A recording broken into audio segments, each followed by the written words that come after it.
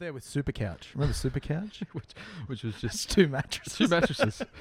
Terrible to lay on because you're always at like a right angle. Yeah. Shocking. Playing hard, playing tough, just plain good is not good enough. We're gonna show you what league's all about. If there's a lesson to be learned, we're handing it out. This game is our game.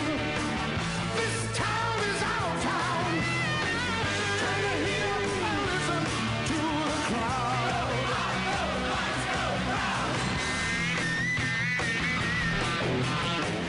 Good evening and welcome to the Joust. My name is Nagy. I'm here as always with my co-host Liam McNeil. Liam, how are you this very evening? Nagy, I'm not bad. I wouldn't say that I'm wonderful. Obviously a hard weekend to live with. Wallabies went down. Knights went down. As is tradition, all the sporting teams I love just went to hell. Wanderers lost. Yeah. It's kind of... the weekend was a very apt summary of the last few years Yes. of my sporting life. Yes, no, it wasn't fantastic. It wasn't the result we wanted heading down there to Shark Park on the Sunday 2 o'clock game. I think coming off the win against Penrith, we all thought that there could have been something there that we... Spirits were high. The place was singing. The town was buzzing. Yeah, and and I was really looking forward to it because it looked like they weren't going to put a lot of points on us, and I thought, well, look how far we've come. And then they put a lot of points on us, and so look how far we came in 60 minutes, Which is still better than not coming far in 60 minutes. Yeah, no, look, it was a bit of it was a gritty game for a lot of it, and they end Which up the Sharks are good at. they're good at grit. They're gritty men. It's a gritty place, Cronulla as well. It's all that salt air. Yeah, it rusts everything and everything decays. And Yeah, unfortunately, their defence didn't decay and held pretty strong. Liam, what went right for you that game? look, a few things actually did go right. I think the scoreline, while not flattering the Sharks, I don't think the scoreline reflected It heavily how much we were in it. It heavily for favoured first the 60. Sharks, yeah. It did, I would say, yeah. But a few things did go right. A couple of their real strike players, Andrew Fafita and Josh Dugan, we know what to expect out of Andrew Fafita. There's big numbers, there's huge performance, but the Knights' defence managed to contain him pretty well. He still got his big numbers. He still ran really hard, drew in a lot of players, but he wasn't able to generate tries or anything off his offloading game, which he usually does. We're getting numbers in the tackle, and despite his huge effort, I don't think he had the explosive impact that other teams are used to. Coming up against Andrew Fafita. So I thought they did a good job on him. Corey Dennis did a good job on Josh Dugan as well. I thought it was one of Dennis's best games in first grade, actually. He was very solid out there because Dugan was going out in plenty, and I thought he did a good job. And the goal line defence was generally pretty good. All of the Cronulla tries came out wide or off second phase play. When we had to defend the line, especially with 12 men when Aiden Guerra was off, I thought the defensive line held pretty strong. And again, they were showing signs that Cronulla couldn't get through us through the middle, which has been a big problem in the last few years. And I think that middle's really starting to get shored up. So, there was a few things that went right. Another one was the hard work of a couple of members of the back five. We've got Ken Seo, Sean Kenny-Dowell, and Corey Dennis really working hard to get us out of yardage. And Mitch Pearce's kicking game was excellent again. So there were a few things that went right throughout that game. I think that we lost the middle battle. I think, in the middle third of the field, as everyone speaks about this day and age, the middle third, the important third where the forward battle is won and lost, and I think we lost it. And we really started to drop off as fatigue set in late in the second half. But as far as what went wrong, Liam, I think losing two key players in Connor Watson coming back after a month off with a groin injury to re-injure that groin is a real worrying sign. And if this was in the middle of the season, I think we would be looking at like a long stint without him, even though we did lose him for long stints for different things. But if you look at someone like Nathan Ross, for example, does the groin, comes back, does the groin again, don't see him again. And that's been, it feels like 6 weeks or something. It's been now. a long time since Ross injured his groin. And just for listeners out there, we do remember that this is the lower groin he's injured. It's not the upper groin that we discussed earlier in the year. The upper groin, yeah. You got your two upper groins, because Mitchell Pearce did his... Mitchell Pearce did his top groin. His top groin, yeah. Connor Watson, however, has injured his bottom groin. groin, which Yeah. is the leg groin. Leg groin. Rather than the arm groin.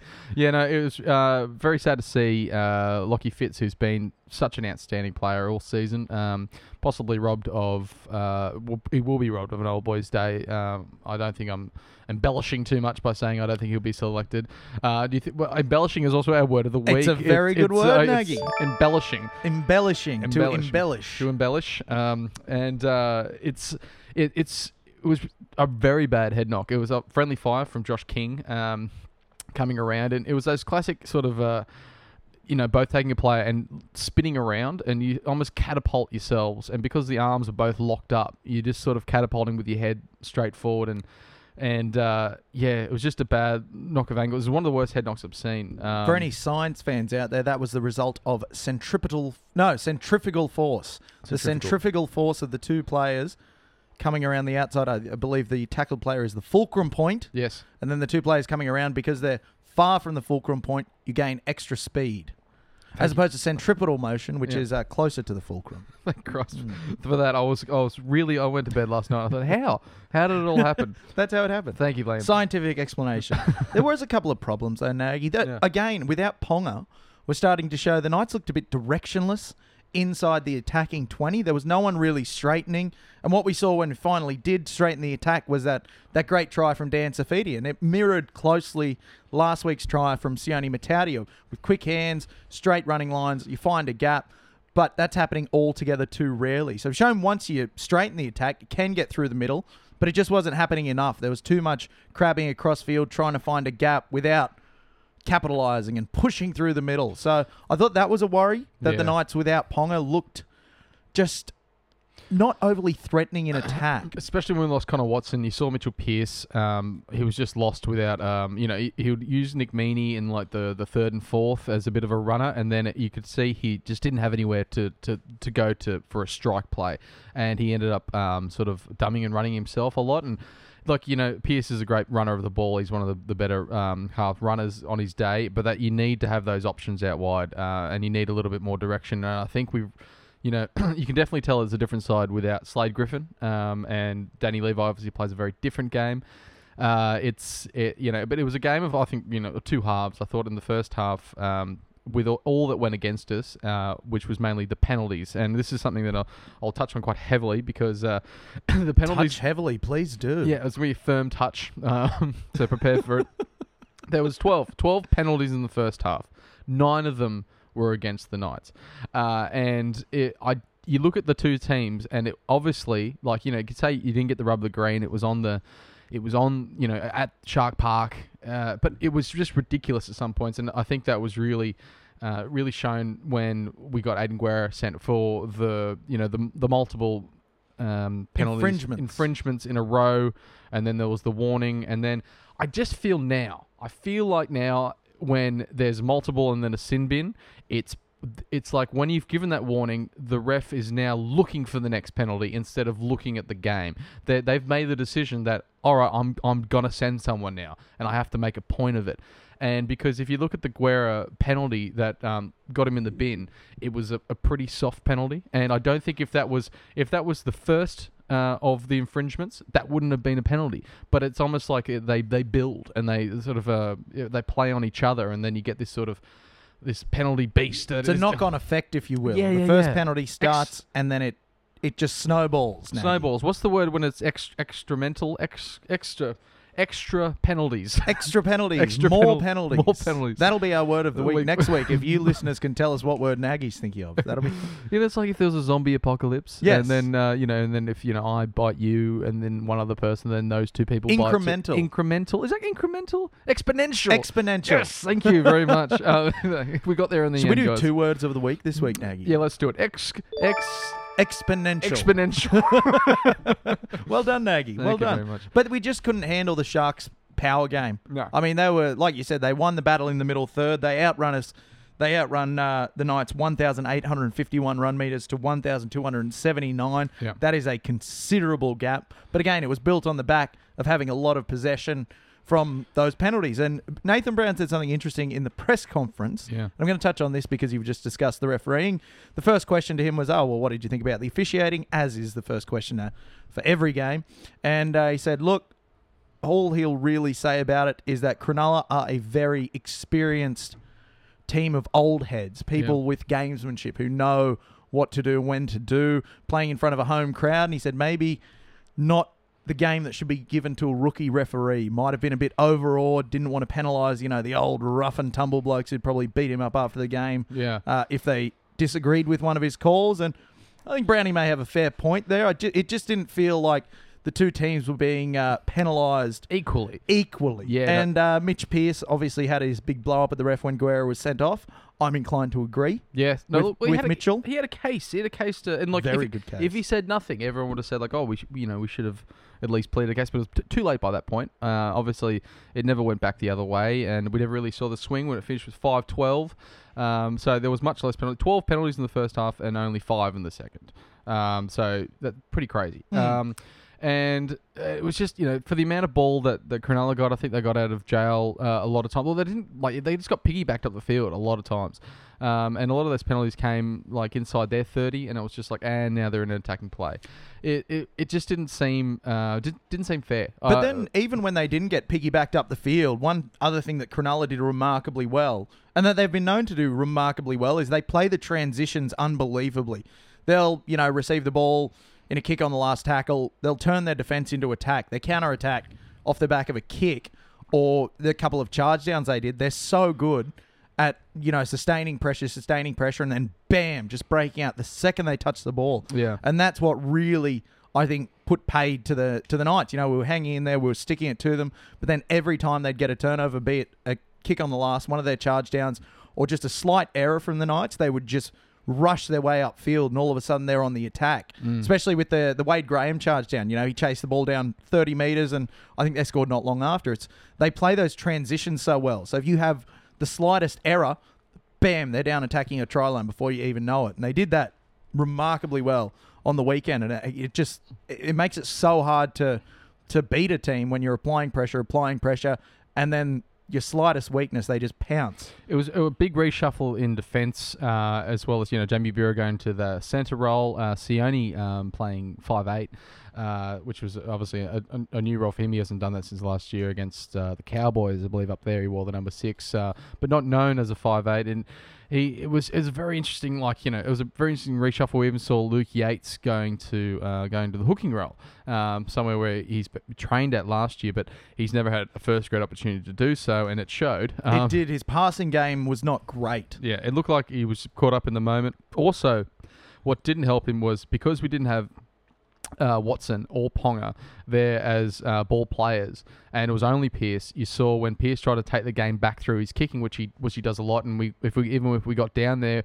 and build a bit of pressure, that the pressure on that kick on the 5th was just immense, and you saw a couple of charge downs, and and Luke Lewis is so good at it, just putting pressure on that kicker and knowing exactly he's going to go to Pearce and rushing up. So there was a few bad passes there from dummy half, which he was trying to catch around his ankles and look up and see an absolute monster of a man running through and putting pressure on him. And what annoyed me, what you brought up just before, Liam, as well, the first question of the press conference: what do you think about the officiating?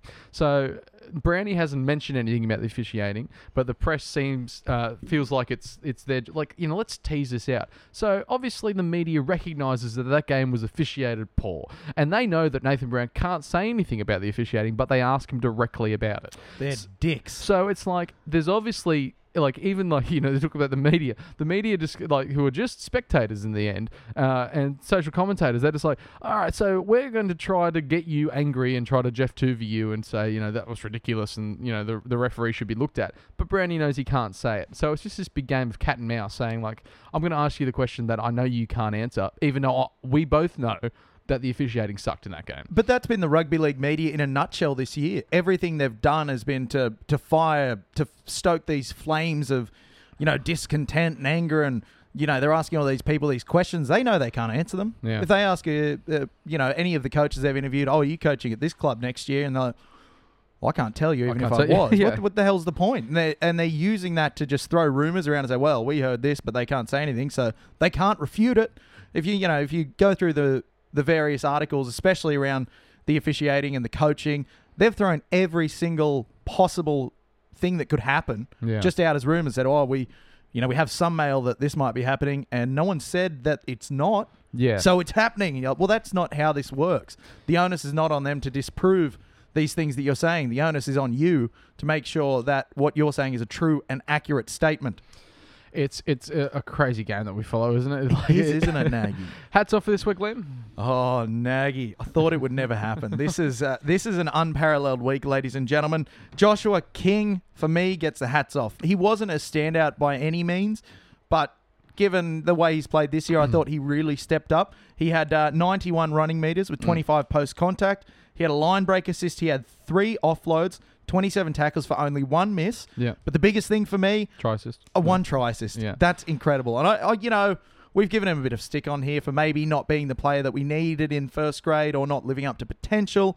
But, on the weekend, on Sunday, he had the really solid, reassured, while not being spectacular front row game that we've kind of hoped he would have at some point, and he finally did it. So, well done, Josh King. Very proud of you. Well done, Josh King. Yeah, it was, it was definitely his best game he's had this season. And he's been below par in a lot of games for a lot of different reasons. And I think he brought himself back up to par. So it's sort of looking at him, when you look at someone with beer goggles and you think, gee, they're attractive after a few beers. We've looked at him, Josh King's form with sort of beer goggles now, just saying, like, I tell you what, and any other day of the week, you wouldn't really give him 2 looks, but tonight, eyes are on Josh King. As opposed to people like us. Yeah, People get their beer goggles on and say, geez, you're still ugly. Sorry, boys. You're still dog ugly. For me, look, there was probably, performance-wise, I think Mitch Barnett tried his guts out. Yeah, he did. He ran for about 151 metres, I think. Plenty of tackles. I think I think he's probably season high, running over 50 contact metres, post-contact metres as well. Had to be shuffled around as well, so he would have. I think he moved back. He started in the middle. And then moved back to the edge. So, there was a bit of moving around, and he took a lot of really big runs. I thought he was very good, yeah. Yeah, no, it was good to see that that he was playing well, and he had that grit. He still had a few errors in his game, but he was trying things as well. In a game that we had to throw a lot at them, I think he kept the energy up, and it played well. Also, honourable mention to Corey Dennis.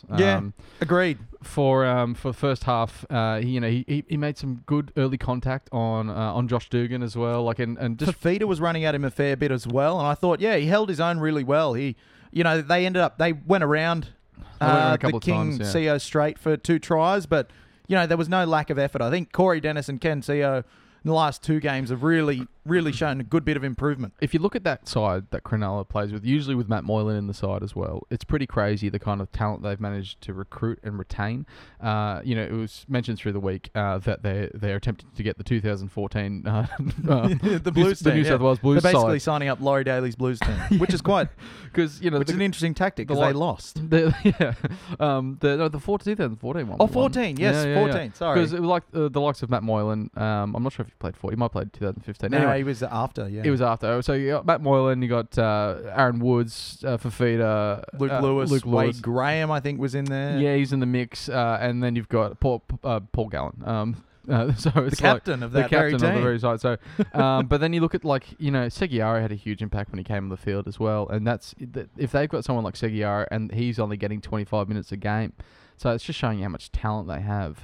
It's ludicrous, yeah. So to come up against, and then not Valentine only that, Holmes as well. Valentine, yeah, he was unbelievable. Well, that was it. With about 20 minutes to go, we were still in the game, and then Val just flicked the switch, and he said, "All right, boys, it's the Val Holmes show now." But the other thing was, with all of that strike power, I thought the Knights nullified their kind of big names pretty well. Yeah. But then you just see the unheralded players had Kurt Capewell at centre was incredible. He was making massive yards every time he ran. Sasai Feki on the wing had one of the best games you'll ever see from a winger. Who was the other one I wrote down? There was Val Holmes, obviously, shredded us. Young Kyle Flanagan had a pretty good debut. He wasn't bad. Did what he needed to do, but he had the strike around him that he only had to do is give the ball to the players. I made that sound very simple. All he had to do was give the ball to the players that scored the tries. But at the end of the day, rugby league's a very simple game. It's a very simple game. Sometimes played by simple people.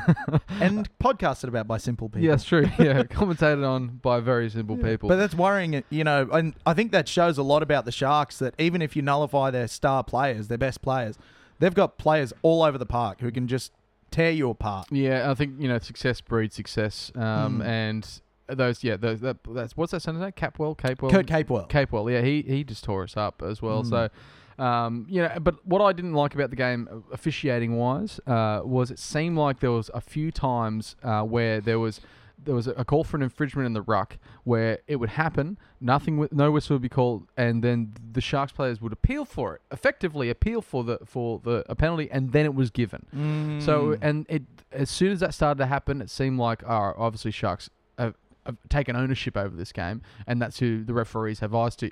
In a crowd of probably somewhere between 12 and 15,000. It was 11.5. 11.5. So in quite an intimate stadium, with mood lighting and I suppose you call it small boutique stadiums. They're calling them these days. Boutique stadium, yeah. They can make a lot of noise with that many fans there. So, you could say that there was probably a lot of spectators, awing, and when a player appeals, they tend to get that. But it was really highlighted for me, and I think we got a clip here of Fafita taking the ball up and then appealing for a crusher tackle. And I think, Elliot, we got a clip here.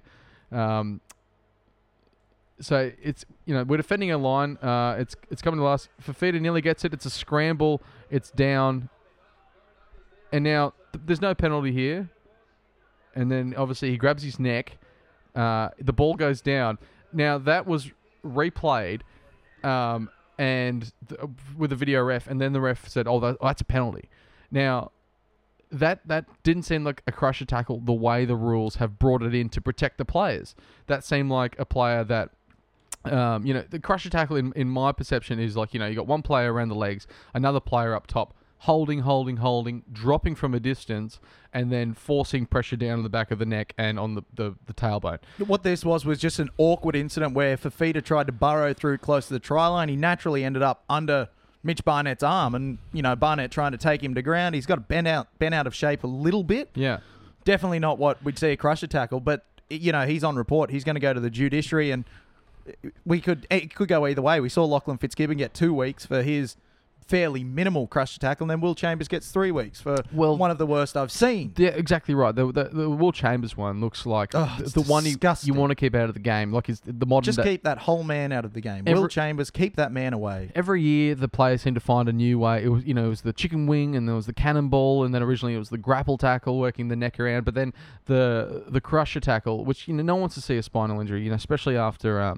The horrible thing that happened to Alex McKinnon, and we want to get that out of the game and make sure we're protecting the welfare of the players. Easy solution: kick Melbourne. But notice these have all started down there in that wonderful city they all love so much for reasons I can't understand. Get rid of them. Yeah, it's just take them out of the comp. We don't need them, Liam. We don't. We'll send them to Perth or something. But hats back on Nagy. Hats back on. I got to give it to Danny Levi. I thought he had a bit of a shocker. He threw the forward pass. There were some errors. Gave away a few penalties. He tried to play that niggling little annoying guy to Andrew Fafita and just got ragdolled.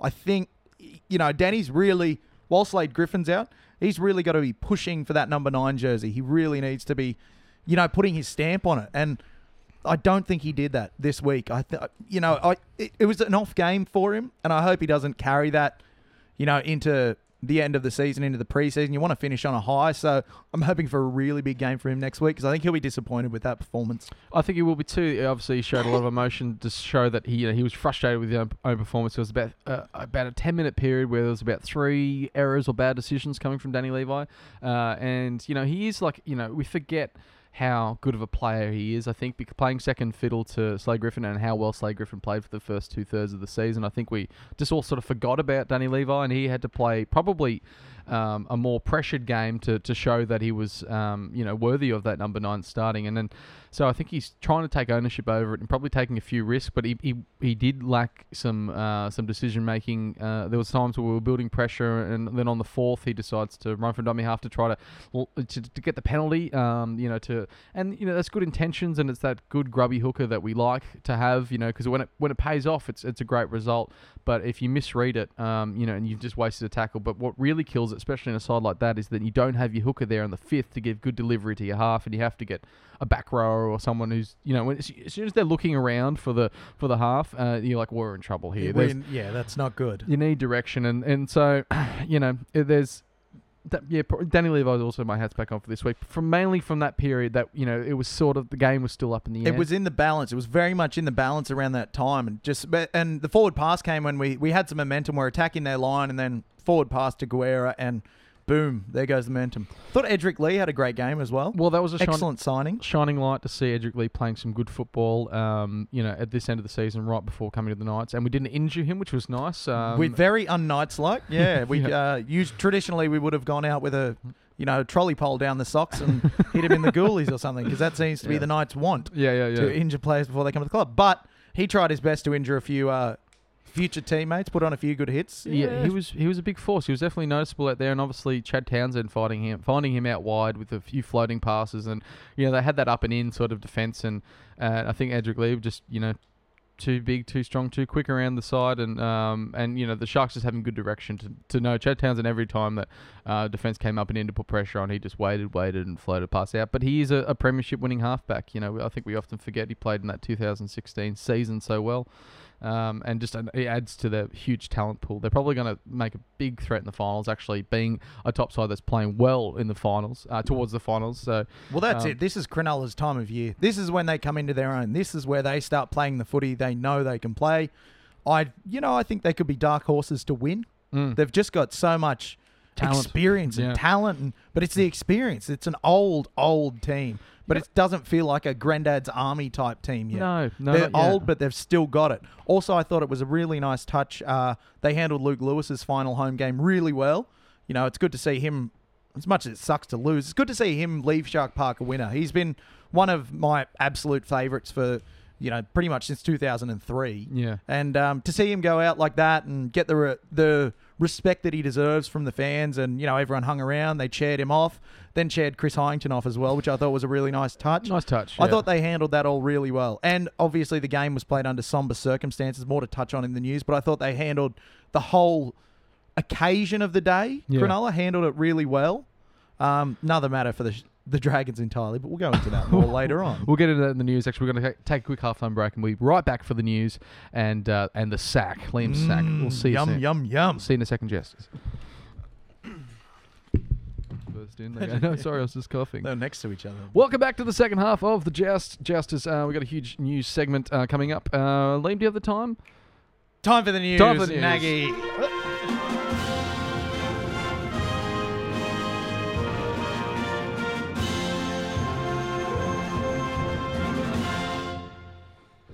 It's a brimming news cycle. It is. This one. Still brimming. The 24-hour news cycle really, makes it difficult to talk about the whole news because it just keeps on flowing. It keeps happening, so I keep forgetting when I go to do my research to get the news today, what's happened this week, or it feels like some of these stories came out months ago, but because of the 24-hour news cycle, it was Wednesday when they came out. Now, first item in the news, Nagy.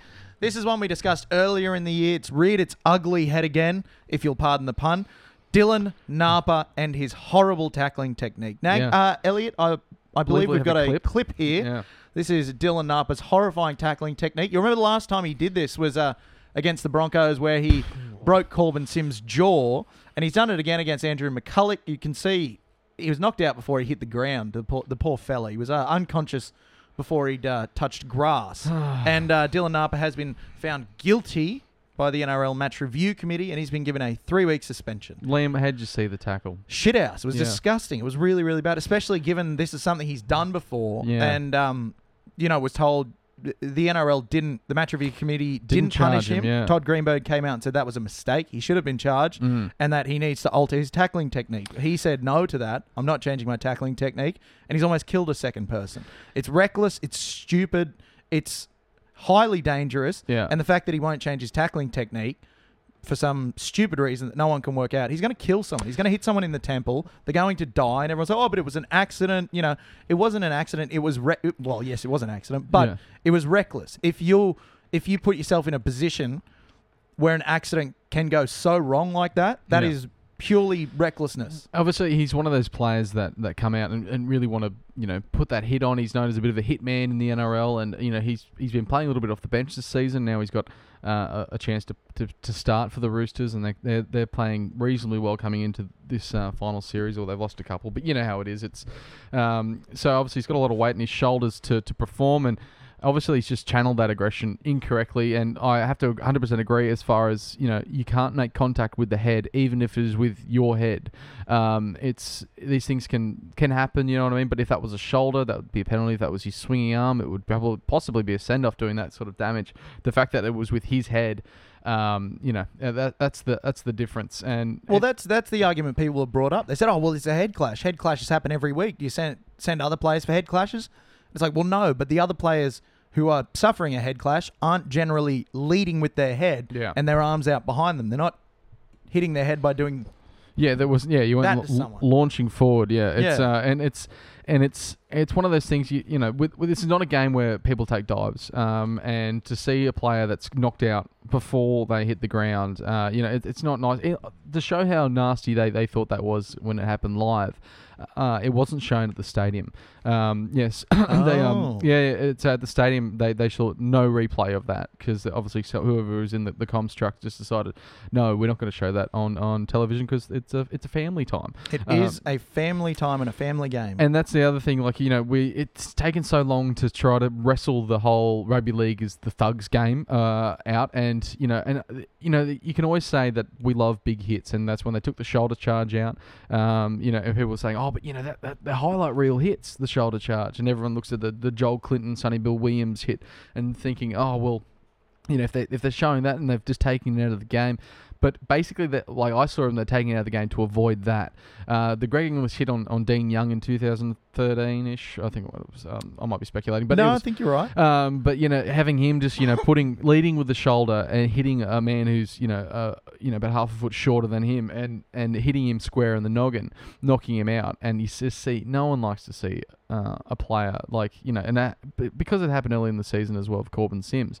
Even though a lot of nice players were probably silently golf clapping Dylan Harper for breaking Corbin Sims' jaw, but it's not something we want to see in heavy contact with the head, especially this season, last season with the HIAs and trying to look after the player welfare, as we spoke about before. Head clashes will happen in heavy contact, but as long as you're not leading with the head. Well, that's it. And everyone's saying it's a head clash. It's bound to happen. It is a head clash. It is bound to happen. However, you still need to have a semblance of risk minimization. So, a head clashes happen, but we're cutting down on the ways they can happen. One way a head clash can't happen is if you don't run into someone with your head as the primary, method of contact or whatever. So people say, but head clashes are bound to happen. It's like, yes, they are bound to happen, but we're trying to minimize the manner in which they can happen and the frequency with which they can happen. And, a tackling style like that, you're going to do something like that more often than if you change your technique to a more normal person tackling technique. Was it a send-off in your eyes, or you reckon a sin bin suffice? Oh, that's a doozy. Yeah, give it a send-off. No, look, he headbutted a bloke. He headbutted a bloke and took him out of the game as well. And you can see how dangerous this could be if this was allowed to continue on. And if you could lead with the head. And some blokes just have a hard head. Nate Miles did it for years. He did. But I can't remember too many hits like that from Nate Miles. I feel like he was leading with the head into the chest. I don't know. Yeah, I remember Origin, the year he got a few put on his chin. He was just throwing his head around willy-nilly. Yeah. But it was more working over the ribs. It was like that.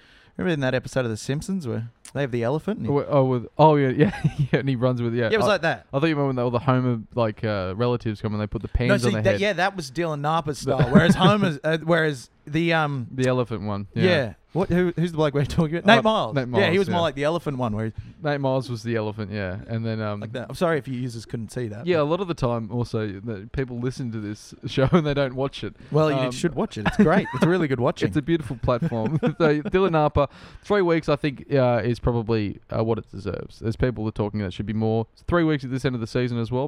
He misses out on the final series. And if they do make the grand final, he might be back for it. But, he's taken the important part of the season out and he has to sit on the sidelines. So if they'd got him on the first one, 3 weeks would not have been good enough. But because they didn't get him for the first one, it's arguably his first offence of this particular offence. So 3 weeks is pretty. And what he's done now, because obviously everyone's talking about him, there's eyes on him now. So his tackling technique, he's just known as a guy that can be reckless with his tackling. So he's going to have to, when everyone says change his technique, he's just going to have to, aim, go a bit lower. Like, he can't have that. If that happens again, they're going to call for him to get out of the game because he's, tarnishing it. So agreed. But so that's that. Next piece of news, and this is a big one, Newcastle fans. The great the greatest, the best, the eighth immortal. He will be coming out of retirement. Yeah. But unfortunately, he will not be pulling on the red and blue. Now, Andrew Johns has been named to play in Warrington's physical disability team against the South Sydney Rabbitohs as part of the inaugural Rugby League Disabled World Club Challenge. So both teams have a side specifically for players with physical disabilities. Yeah. Matt King and Adam Hills will be playing in the South Sydney side to play against Warrington. I think it's in Sydney. Maybe. It's going to be interesting. Yeah, I know they're touring a few games around. Yeah. Look, I'm a huge fan of this. Not to say that I think Joey has a disability, but he's terribly injured. He's definitely acquired some pretty physically demanding injuries and life-changing injuries over his life, and especially with his neck. And I think he's just going to go out there as a bit more of a an ambassador, which I think is great. I think it's exactly what this particular game and this format of the game that we don't hear much about. It needs an ambassador like that. It's going to give a lot of people going to be watching this game because Joey Johns is playing. It adds legitimacy, Nagy. Yeah, it adds a lot of legitimacy to it. And there's a lot of the players. And there's a comp in Sydney as well with the NRL as under the NRL banner with some NRL sides of playing with players with a disability, playing a comp. And I follow them on Facebook. Follow them on Facebook as well. There's some great stories and. Coming out of there as well. And basically, you look at it as you've got players that either used to play the game and then they couldn't anymore because they've acquired a disability, or they're born with additional needs, and then they get the opportunity to play sort of on their level and play some incredibly tough football, because these players still love it. Love the game like everyone else. And I think a lot of players, people had the opportunity to play when they were younger, and quite often, 10 years ago, 5 years ago, this sort of thing didn't exist. So it's giving people the opportunity to really get out there and have a go, just like everyone else. So. And I hope the NRL really pushes it, because for so long, rugby league was very one-dimensional. It was played by blokes, and generally big blokes who were fully fit, and that was about it. But now we're starting to see, with a lot of work the NRL's doing, there's so many more avenues for people who aren't your traditional rugby league play. We've got a women's comp now, which is amazing. We've got this physical disability league set up. I believe, there's a few comps run for people with intellectual disabilities. So it's opening up rugby league, because that's, one thing that rugby league's always done poorly. They've been very insular.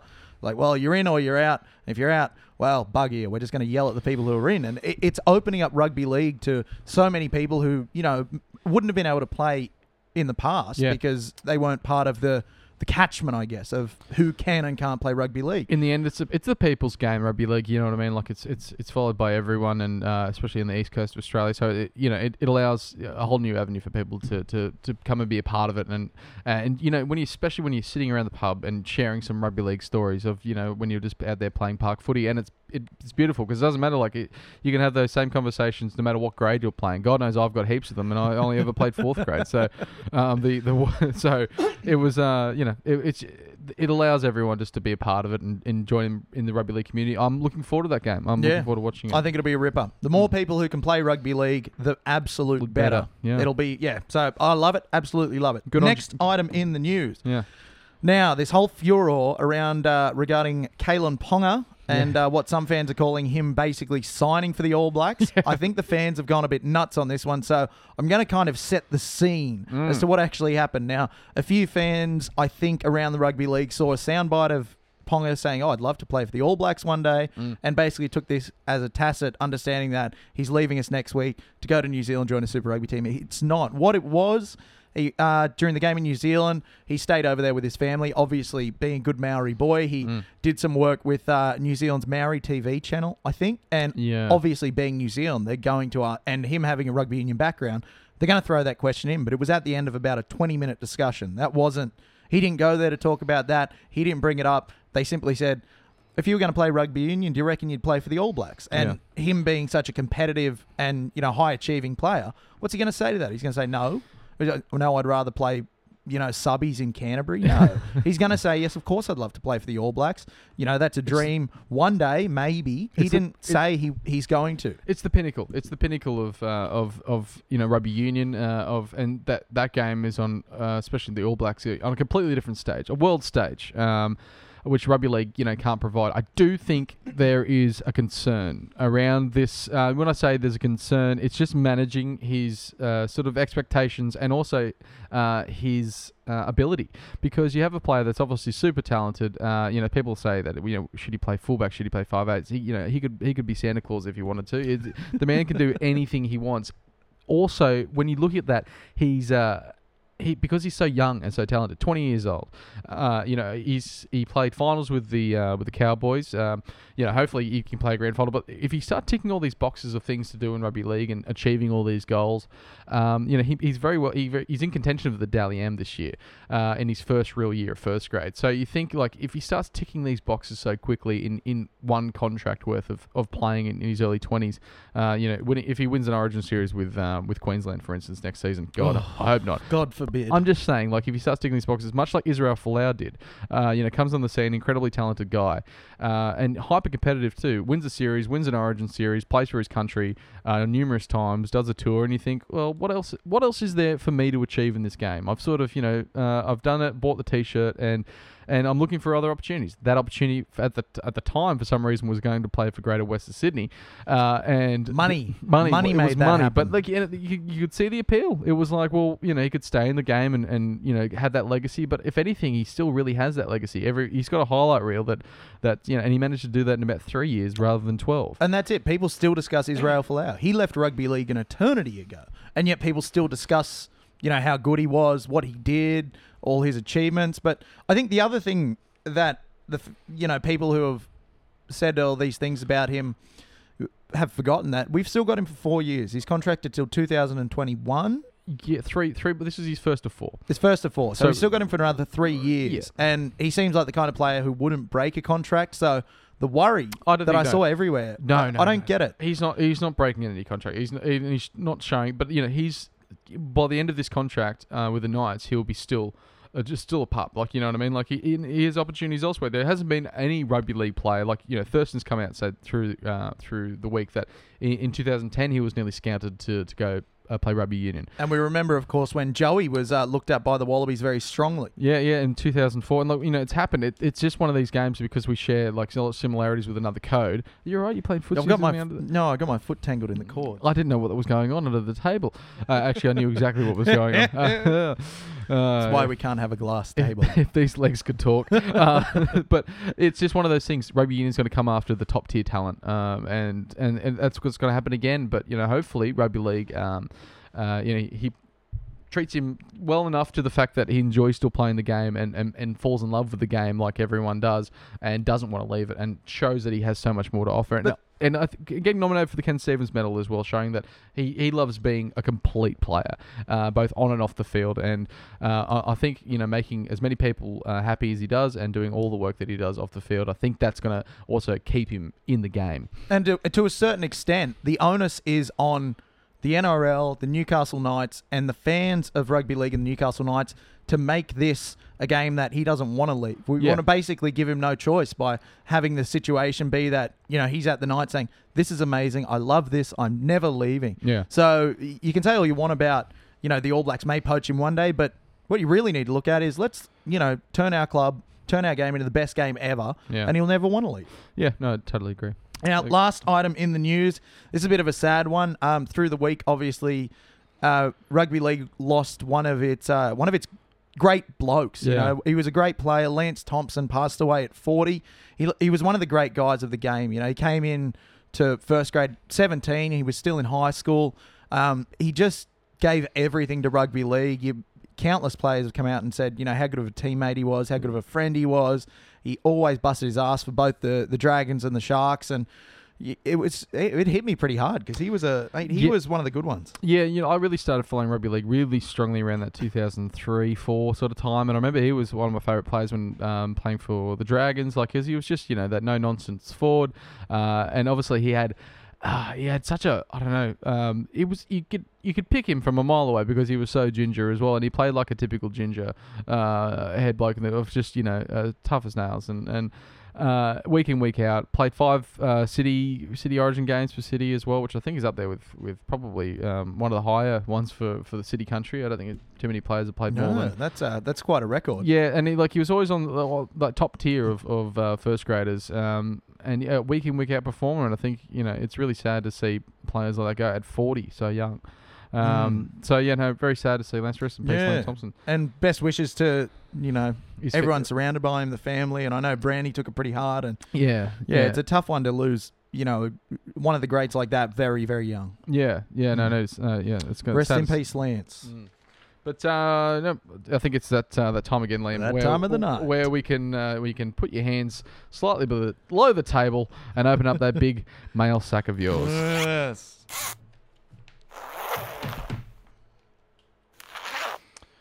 Excellent. Now, very good sack responses again this week, guys. Thank you. Keep sending them in, and we'll keep answering them incorrectly. First question, Nagy, this week comes from Cade McGregor Hines. Now, Cade asks, does Nagy still pay his rent via ATM deposit? I'm a bit confused about this. Yeah. Tell us the story, Nagy. All right. Well, thanks, Cade, for the question. Thank you, Cade, for the question. It's an excellent question. You see, I had to get my rent in time. I used to get paid, and then I'd have to get my rent in by the next day. Okay. Now, right, and now new fancy pants banks, right, would mean that if I was to transfer it, it would take a day. So I would get it in late. I didn't want to get it in late. I was just transferring it to my housemate at the time, and I want to make sure that they can pay rent on time, because that's the kind of housemate I was. A wonderful housemate. So I was terrible. But anyway, is this when you had the bunks? No, different place. So then there was on a couple of occasions, just to make sure that they got the money in their account to pay the rent at the right time, that I couldn't go to the bank and go, can you put this in that person's account? Because they didn't do that anymore. They're fancy pants banks. They have these schmanky fucking ATMs that I'd go into the bank and they'd say, no, you have to do it at the ATM. Anyway, I did it a couple of times, maybe got into a bit of a habit of doing it, and then you just put it through, and you could deposit money there, as well as withdraw. Okay. But I'd have to withdraw it and then deposit it in because I wasn't with that bank. Okay, all right. Well, I lied to the listeners. I did know that story. I just wanted you to tell it because I've never heard that before. It was because bloody Alex Taylor. Oh, was Al Taylor's fault? Yeah, fuck you, Al. Thank you, Al. Cheers. Next question. Daniel Turner asks, was losing Lachlan Fitzgibbon pivotal to our loss? I say yes. Look, it definitely hurt us. He's an 80-minute back rower. He forced an interchange and a bit of a reshuffle in our back row, and then obviously we lost Guerra for 10 minutes of the game as well. There was lots of, and like Guerra, Barnett, and Fitzgibbon has arguably been like, the real backbone of the Knights. And when they're playing well, the team's playing well. They're not perfect players. None of them are. But, they definitely try their guts out. And you just look at how many tries that Guerra and Fitzgibbon have scored this season, which is, I think Fitzgibbon scored 9 or something. 9 tries, that's correct. Which is, obviously he's just, a young, just a big aggressive forward that can get over the line. Guerra's an absolute workhorse. And, Barney's a bit of a loose cannon, but again, plays these big minutes, which you need to in this shortened interchange. So forcing these interchanges, very nasty head knock. Apparently, he's got no recollection of the game. None whatsoever. Which might be all right, looking, a bit further forward. Probably for the best. But yeah, and I was very worried about him when Tony A wouldn't let, was taking all the precautions, and they asked for the stretcher. Also funny, the Sharks don't seem to be able to afford a Medicab. No, it was, well, I noticed that when it was just a bloke carrying the stretcher. Yeah. That's a bit worrying. Yeah. But Manly also can't afford furniture or lockers. Yeah, we didn't discuss that in the news, but maybe after this sack question, we'll go back to that and just shit on Manly for a bit more. But I think he was, like, as we discussed with the attack in the 20 going sideways, Lachlan Fitzgibbon would have been the perfect, foil to that. He would have straightened. He would have changed the point of attack. So, yes, I think losing him was one of absolutely pivotal. Especially for Mitchell Pearce, looking for a strike player. And he's one of our strike players.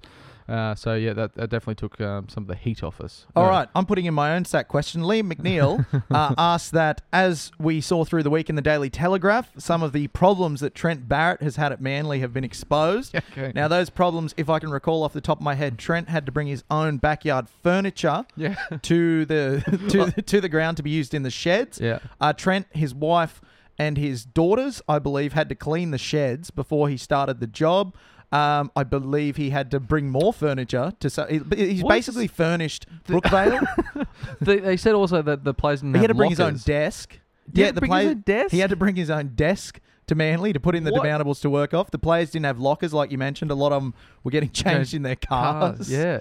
This is crazy. Like, My question is, why don't they just piss Manly off? Well, apparently they've got no money whatsoever. It sounds like everything's been, what is it when the repo guys come in? Repossessed. Repossessed, yeah. It sounds like everything's been repossessed and, like, de-hinged and taken off the walls and things like that. Like, they don't have a bench in the changing And rooms. the funny thing is, Scott Penn, the owner, has obviously refuted these claims throughout the year where they've got no money. And he said to the press, well, I've personally invested $15 million of my own money into this. Where's he putting the money? Who knows? What's this money being used for? At what stage? It's not being used on players. No. Except DCE. It's all going to him. It's not being used on furniture. It's not being used on, well, I guess the rent. They've got to probably pay the rent. Sponsors, But I don't know. There's got to be questions got to be asked, but it's great to see. This Manly's apparently a shithole, isn't it? Now that is my other concern, though. The more I think about it, the more rugby league needs Manly. Yeah. Because they're just so easy to hate. Yeah, you need someone to hate. You need someone to hate. I feel like Melbourne could fill the void. If Manly get booted, we'd all hate Melbourne. It's just like when you go to work, right? And you've got a team of people that you're working with. Doesn't matter what your job is. You always want to work in a group, and there's someone in that group that you just don't like, and it brings the group together. Yeah, it's a unifying hate for when you're like, Jesus Christ, I hate Carol, and then she'll just. Well, that's why we got rid of her. And yeah, Carol, God bless her. So that's just us with Carol. I've been calling her Karen.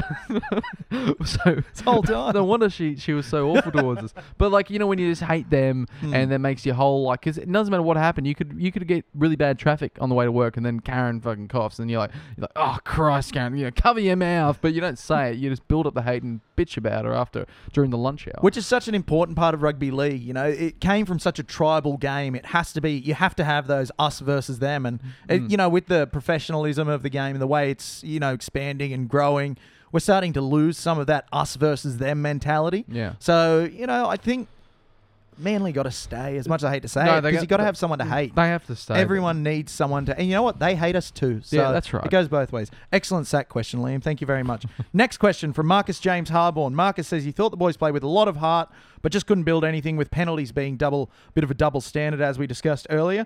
Does this game show how much we depend on Kalen Ponga, our very own...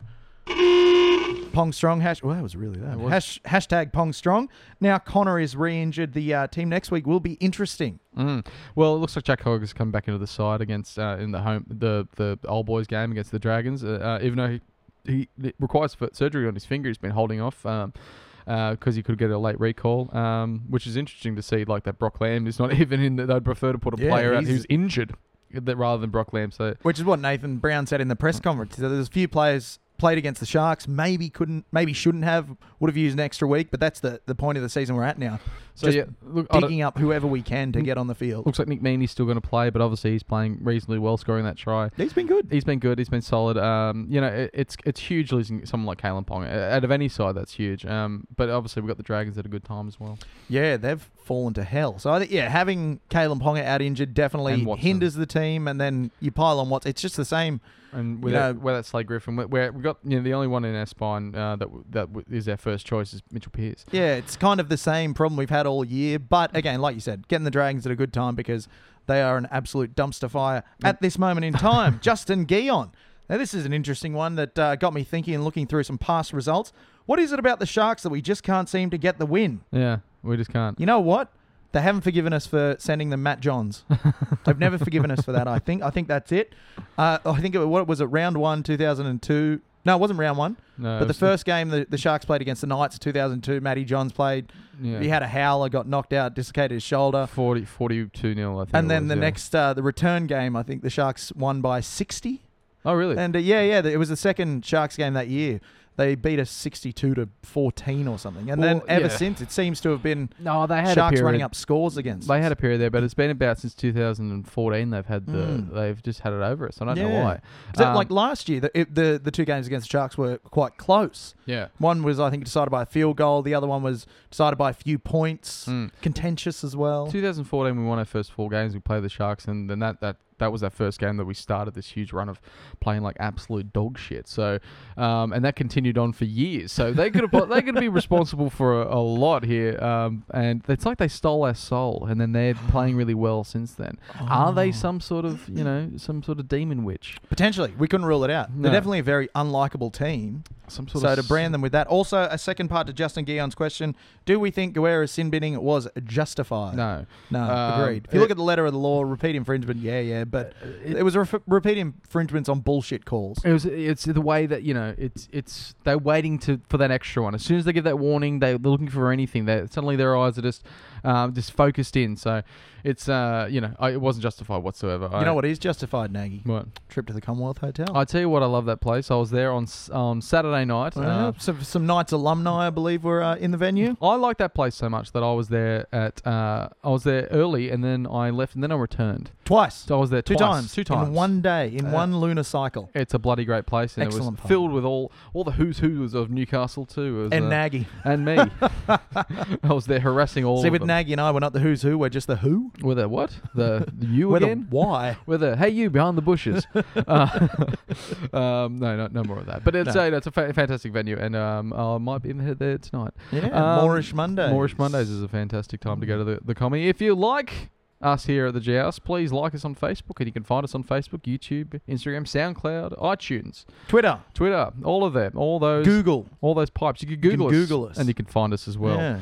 But please, it's free. Make sure you buy your tickets for Old Boys Day, best game of the year against the Dragons. I'm hoping to get 20,000 plus there. It's going to be that'll be huge. Fantastic Sellout. to see all the old boys go around the lap as well. Headed up by our good friend Stephen Crow. So it's going to be fantastic to see, and also possibly a very, very special guest next week. So keep your eye out for that one as well. Thank you, Justice. We'll catch you next week. It's been an absolute pleasure.